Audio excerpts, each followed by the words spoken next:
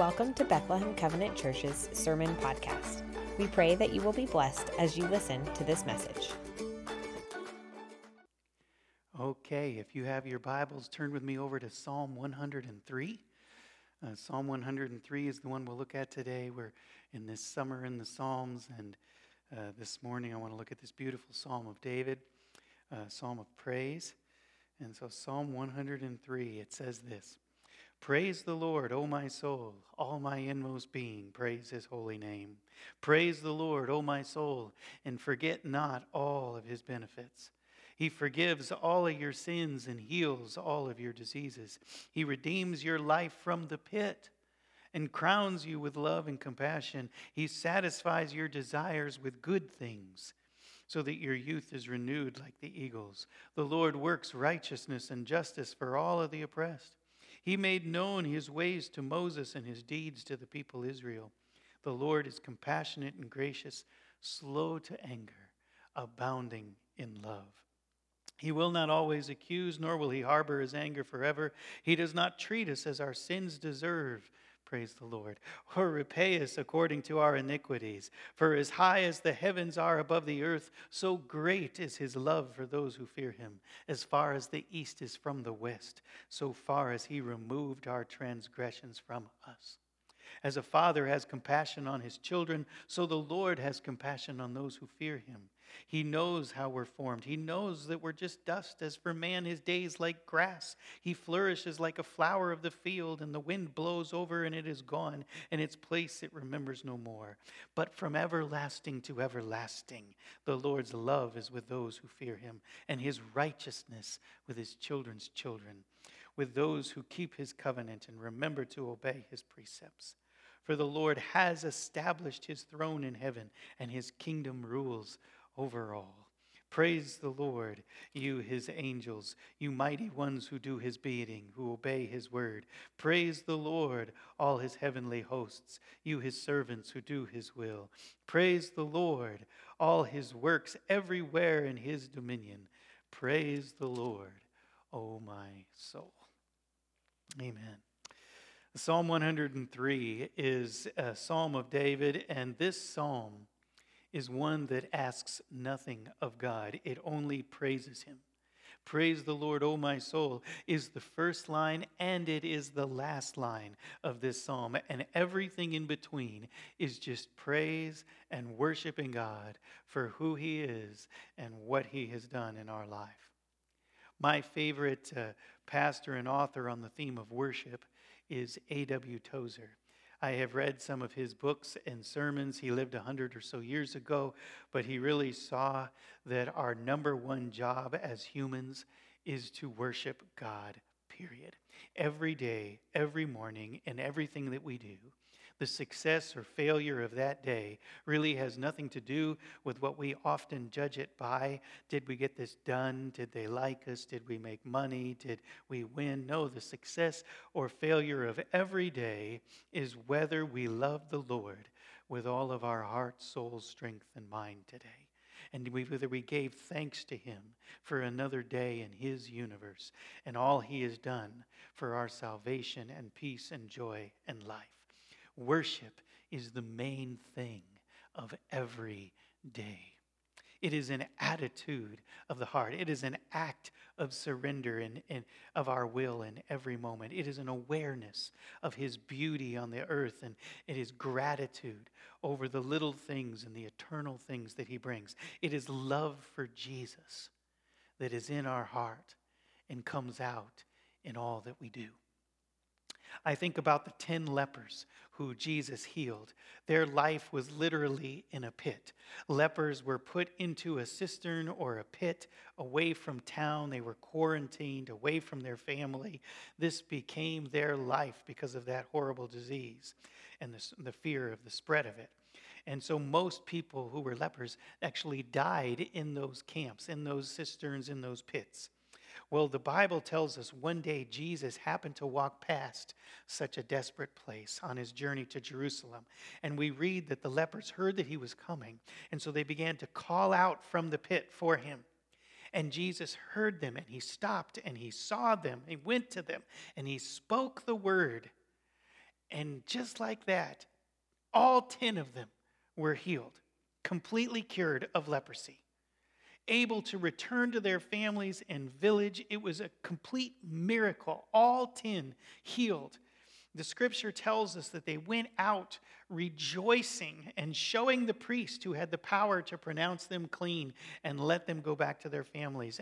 And he did that, and all went home except for one of them chose first to return to Jesus and to give thanks and to bow down at his feet and to worship him before going home. 10 were healed, but one returned worshiping. The number one thing we all are created to do in this life is worship and enjoy the Lord forever. We can't forget that. That's the main thing of today. Why I love Psalm 103 is that it's just worship. It's just praise. It is just returning to the Lord and saying thank you for all that you have done. And Psalm 103 is praise meant to be spoken out loud. This is one of those psalms you can't read silently. Even if you're alone in the house or outside and doing chores or in the morning with your devotions and everybody else is asleep, you gotta speak this out. Even if the dog will look at you funny and wonder, who are you talking to? Or the family member in the other room will come in and say, did you just say something? Nope, just praising God. You have to read this psalm out loud. You have to speak it. This psalm is meant to be spoken, declared, proclaimed, like the angels and the trumpets in the sky full of heavenly hosts, all declaring the joy and the truth of God. You got to let it out. You can't be silent. Jesus said, or the stones will even cry out. This is what we do as believers and as worshipers. This is why God gave us a mouth to speak his praises, to declare his salvation. In fact, many of the Psalms are meant to be like this, to be read out loud, and often in groups if possible. And you might be saying, why is he talking? Why does this even matter? It does. Something happens in us when we speak out words of praise. Some verses in the Bible, they're meant to be studied or taught. But others, like this psalm, are meant to be spoken and felt and sung. The enemy would love to silence our praises of God, or at least quiet it to only an inward thought or a private thing or an emotionless discipline. But praise is from the soul. It is rooted in gratitude and to be shouted from the mountains. It is exalting, it is cheering, it is lifting up our God. It is felt deep inside of us. We cannot be silent. And so the Bible even says God inhabits the praises of his people. And so when you stop and rejoice in him or praise the Lord or give thanks, he is right there with you in that moment. And the chains come off and the heart is set free. I'm just thinking this out loud. But what if we took a few of these psalms that we loved and were praises like this one, and we started memorizing them?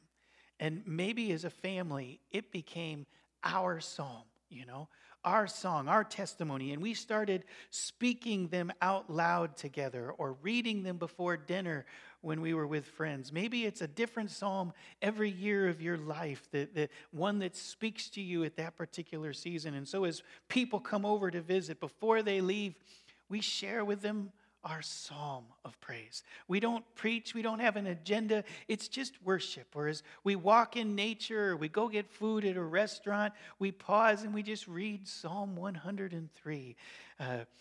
With friends, we just read that out loud, even at Applebee's. It doesn't have to be weird. We don't do it to get noticed. It's just for us around the table, bringing some praise to our God in a good night out. What would happen to the conversation around the table that night? What would happen if we acknowledged the Lord of Lords was present with us and the reason for every good thing? And we remembered, as David does, all his many blessings. What if we began our evening like this, or drove home after a bad day at work and let the Bible app play Psalm 103 out loud for us? What if even in the pain in our life, we praised him. Even in the unknowns, even in the disappointments in life, even in our sufferings.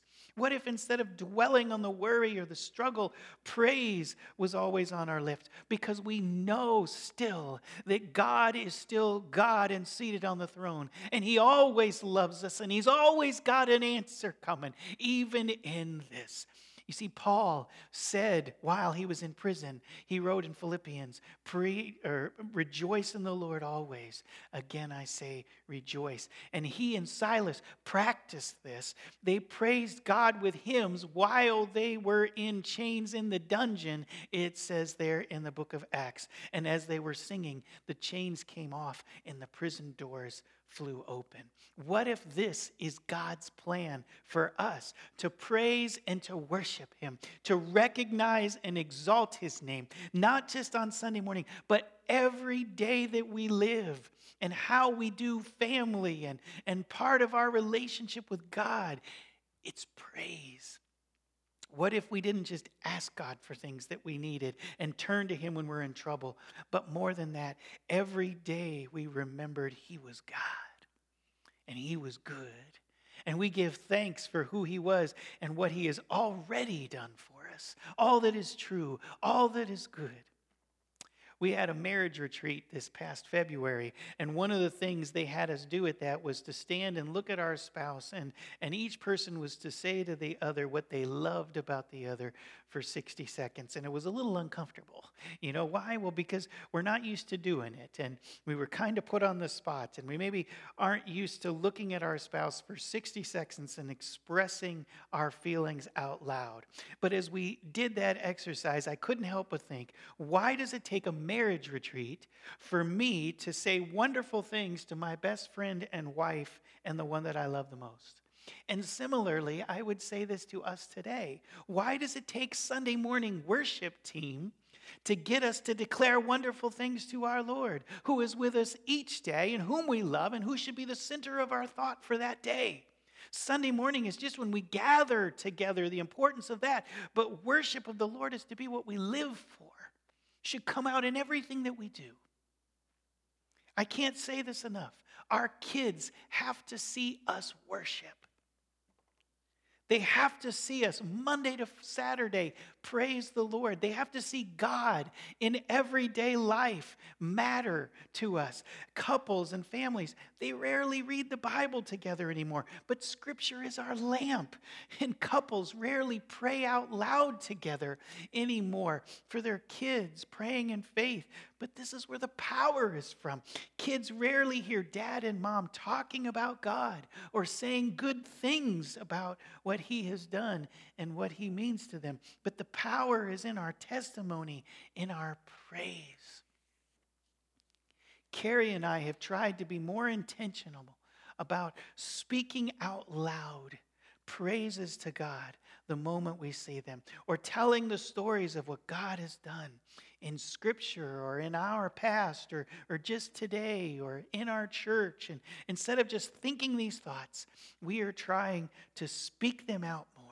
You know, praise God for the beautiful morning, or walking across the parking lot and praising God for the sunrise or the stars and the universe that he created that is so enormous, or for the things in my life that he has just been doing, or or that will even happen that day. You know, and so whether I'm in my office or outside walking, I'm trying no longer to just think those things. I'm trying to speak them out loud. Praising God for his love and his justice, and praising God for Anne and how she got through surgery, or Michael, how he got that new job at Empower, or how the Lord is definitely changing lives, and we can see it every day. I see it in my office and speak out loud things of praise to God for what he's doing in the refugee family and how he's working there, or how many people we saw come out July 4th, or how Robbie and Allie now came to help serve here, or what Aria is learning at her school, or that sense of purpose that God has placed in my heart that I don't want to take for granted. God inhabits the praises of his people. You want to feel God's presence more in your life? You want to know him better and feel his joy in your heart, his peace?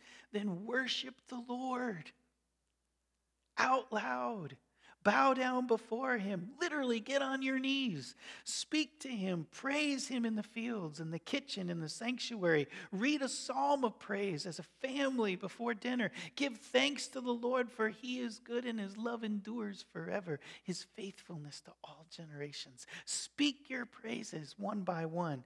Watch what happens at your home. David says, praise the Lord, O my soul, all my inmost being, praise his name. And then he says, forget not all his benefits.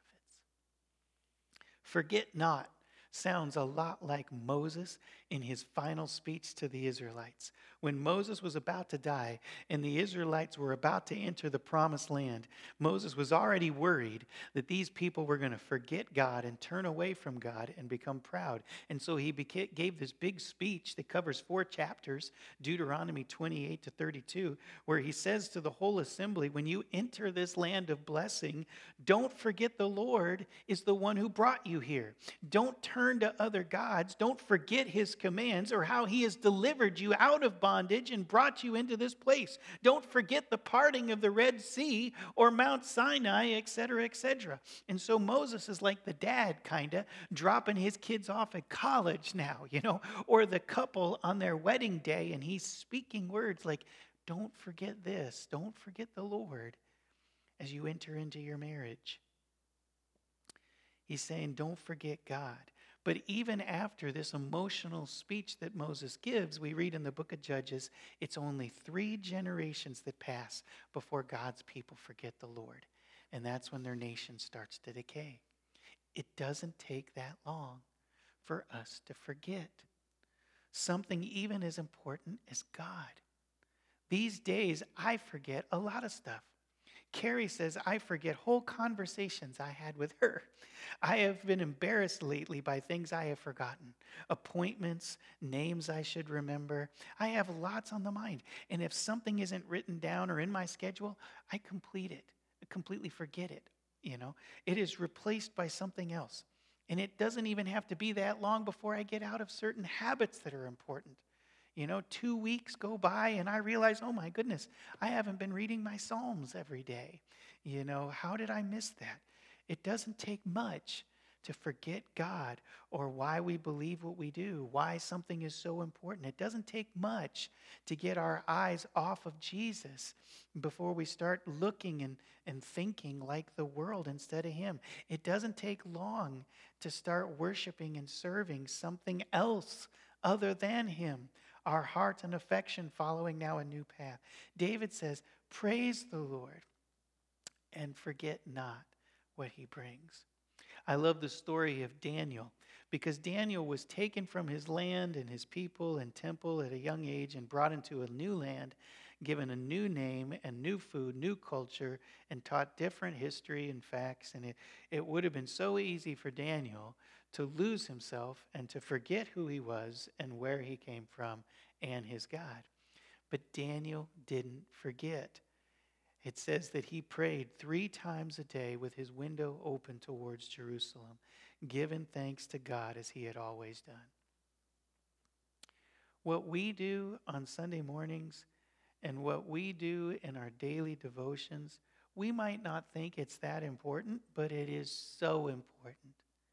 God inhabits the praises of his people. Where 2 or more gather in his name, he is there. And so at home with our families and here with our church family or alone as we're walking along the road, we must praise the Lord and remember him. Psalm 103 says, praise the Lord and don't forget these particular things. He says, number 1, the Lord forgives all your sins. Praise him for that. This is a big one to praise God for every day. Forgiveness. You are forgiven. We must never forget that it is only by the grace of God that we are saved. He forgives all our sins. If we forget this, we could start to get arrogant and proud and self-righteous. We could begin to judge others and think that we are better than they are.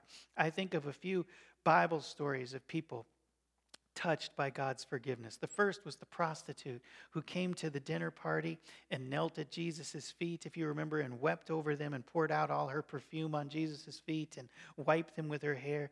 She was worshiping the Lord in front of everybody. And the Pharisee whose house this was all in, he got mad. He didn't see the good in that. He could only see the bad. He didn't invite this woman, and why was she there, you know? And he wouldn't have invited her because she was a prostitute and unclean. And so he could only see the sinner in her and how she was touching Jesus. And didn't Jesus realize who was touching him? And Jesus overheard him grumbling about all of this, and he said, look, when I came into your house, you didn't even give me water to wash my feet, but she has wet them with her tears and wiped them with her hair. You didn't give me a kiss of greeting, but she has not stopped kissing my feet. Can you see the difference? Jesus is saying. And Jesus went on to speak about the difference of the two of them, the prostitute and the Pharisee. And he said, those who have been forgiven much love much. And the lesson is that the Pharisee could only see his own goodness and self-righteousness, and he looked down on everybody else and failed to see all that Jesus was. But this woman knew her sin, and she knew she was unworthy of his love, and yet he loved her and saved her and forgave her when he could have condemned her. He chose to love her, and in his mercy, her heart could not hold back her love for him and her worship. She saw herself clearly and Jesus clearly. The Pharisee did not, and so he didn't love God or others very well. Praise comes out of seeing God for who God really is and ourselves for who we really are and how we have nothing and deserve nothing, but he has given us everything. On the cross, by his Spirit, every day his blessings. He's given us life and so many good things to enjoy in eternity with him. It's all gift. And so worship, you see, flows when we see this clearly. Another story about forgiveness is the thief on the cross. His whole life he'd chosen badly, and yet in his final moments of life, he could see.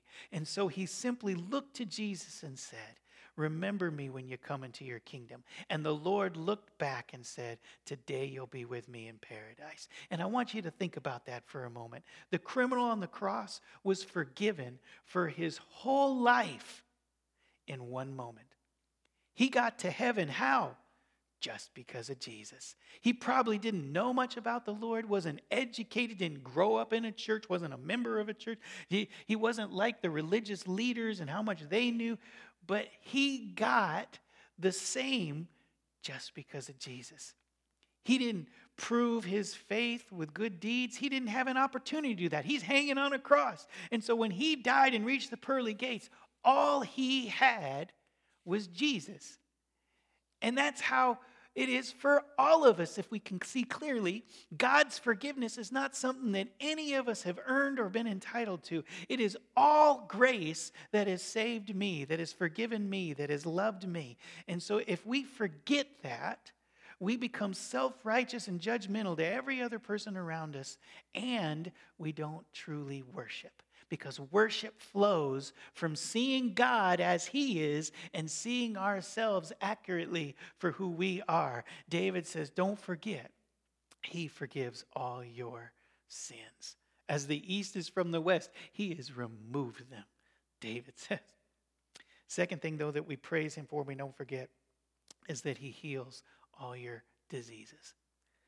I think about a couple Bible stories where we see this. The first is the crippled man who spent 38 years living on a mat next to the pools of Bethesda, the Bible says, where they claimed that when the water would stir, that there was some miracle that would bring about healing. Well, this man sat there for 38 years waiting for a miracle, and he was never healed. And every time he tried to walk down into the water, somebody else beat him to it. And so for 38 years, he was stuck on a mat. And then Jesus came. And Jesus saw him, walked right up to him and said, do you want to be well? And when the man said, how can I? Jesus said, pick up your mat, get up and walk. And the man did for the first time in 38 years. When the people saw him out walking in the market, they were astonished and says, how is it that you're able to walk? And the man simply said, Jesus told him to get up, pick up my mat and walk. And so he did. The other story I think about is the woman with the bleeding illness. She had tried for a dozen or so years to get better through doctors and medicines, but nothing had helped her condition. One day she heard Jesus was coming to town. She went out to meet him and pushed her way through the crowd, thinking in her head, if I just touch his garment, I'll be made well. And she was. Instantly, her bleeding stopped and she was healed. He heals all of our diseases.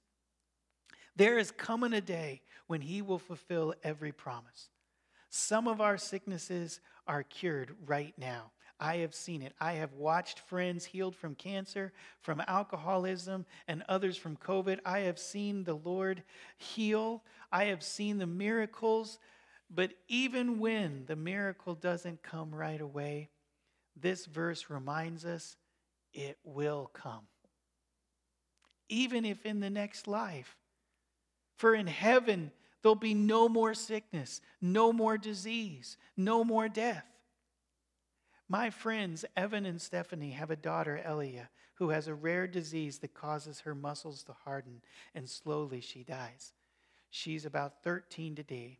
They don't know how long they will have her. They obviously have prayed daily for her healing, but as of now, she continues to be sick. But Evan is a great man of faith. And so even though he wishes that she would be well today, his daughter, he tells me they trust God for that. If not in this life, he knows she will be healed when they meet her again in heaven. And she comes running to them.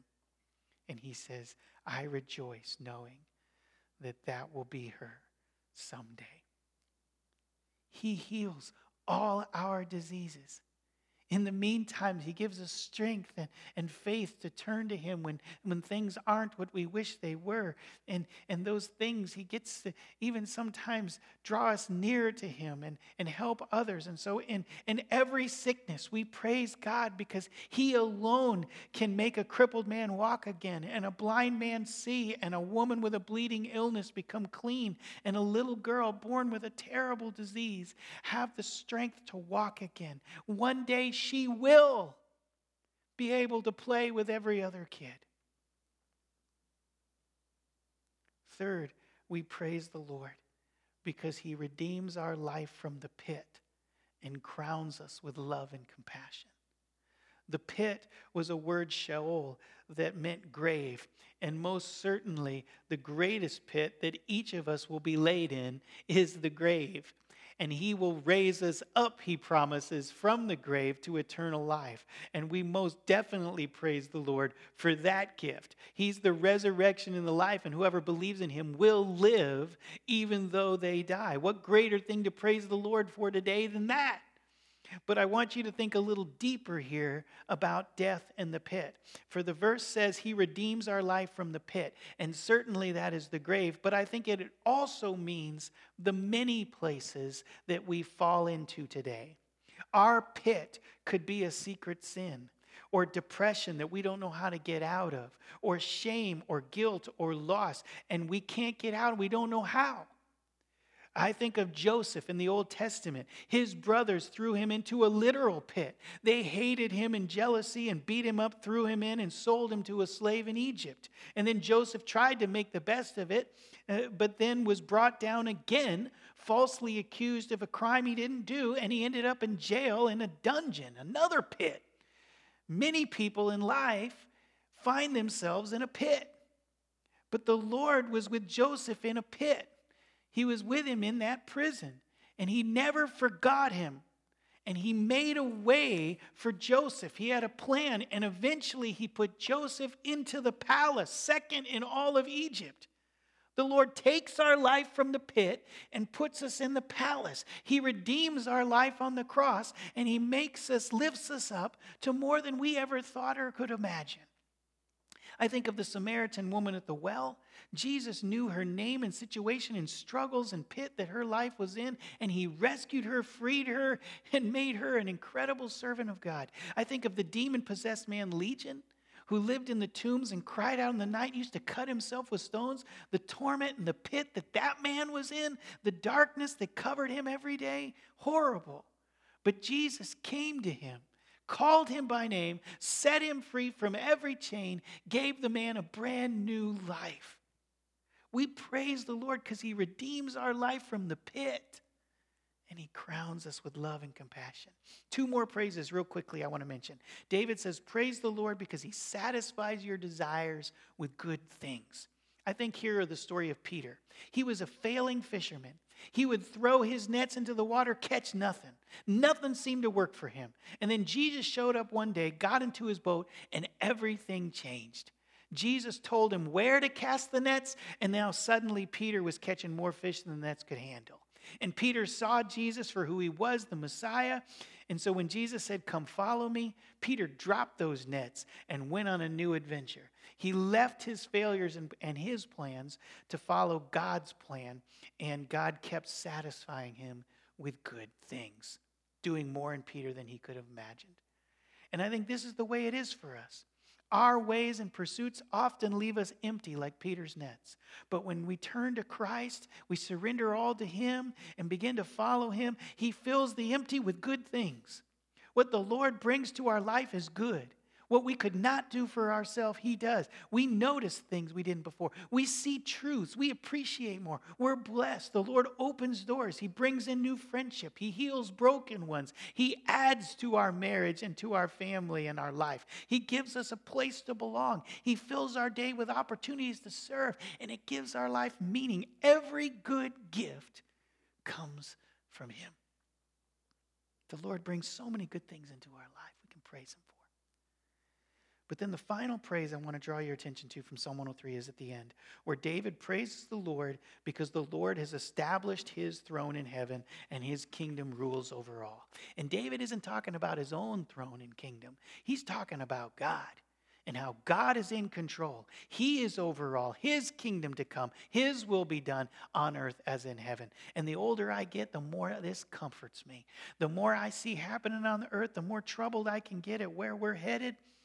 But then I lift up my eyes and I remember who's seated on the throne and whose kingdom is an everlasting kingdom. And I am a citizen of that. I am a citizen of heaven. I am a child of God. I am a servant of the King. And this world is not my home. These kingdoms, man, they come and go. But my King sits on the heavenly throne. And his kingdom, which now lives in my heart today, will one day be my forever home when Jesus returns. And so I'm not threatened. There is peace in this, to know my future is with God. And that I am to work for the things that God has called me to work for here. And I can trust that he will see them to completion on the day of his coming. I'm looking forward to that. God's people had to have this vision, you see, because they lived always in turbulent times. They were slaves for 400 years in Egypt. They lived in exile in Babylon and Persia. They lived under Greek and Roman occupation. They lived under many oppressive kings and Caesars who had them killed and locked up and burned in cities and thrown into lions' dens and fiery furnaces and crucified on crosses. But this world was not worthy of them. They were not of this world. They were looking forward to the kingdom which is to come and the promise. The early church praised God even in persecution because they knew who was over all and where they were going and what had been promised. This was not their home. They were looking ahead. The first Christian martyr was a guy named Stephen. We read his story in Acts 7. The people secretly got a mob, accused him of blasphemy, stirred up the people. They seized Stephen, brought him before the courts. Stephen witnessed to them with great courage. He spoke about Jesus, and the people didn't want to hear it. They were furious. But in that moment, God did something really special for Stephen. He pulled back the curtain of heaven for him to see in it. And it says in Acts 7:56 that Stephen looked up and he saw heaven and he saw the glory of God and he saw Jesus standing at the right hand of God. It was like the Lord just given Stephen a vision that I'm with you and this is going to be okay. And the mob covered their ears. They yelled at the top of their voices. They dragged Stephen to the city street and they began to stone him. But before Stephen died, he fell to his knees, and it is recorded that he said, Lord, don't hold this sin against them. I don't know what life is going to get like down here on earth for us Christians. Are we headed for persecution again like the early church had? Will it ever be that bad again for us? I don't know what the troubles are ahead. But I know who is seated on the throne. And I know that his kingdom rules over all. And just as he was with Stephen and those early disciples, he will be with us, standing up for us. And I know where I am going, and so I don't fear death, and I must not get discouraged, but to keep the vision and to pray for peace and to reach out in love to my neighbors with the gospel of Jesus Christ. That is my call. To praise the Lord, O my soul, all my inmost being, praise his holy name and forget not all of his benefits. Have a wonderful day. Thanks for listening to this week's message. To stay up to date with all of Bethlehem Covenant Church's ministries and events, head to bccwaverly.org.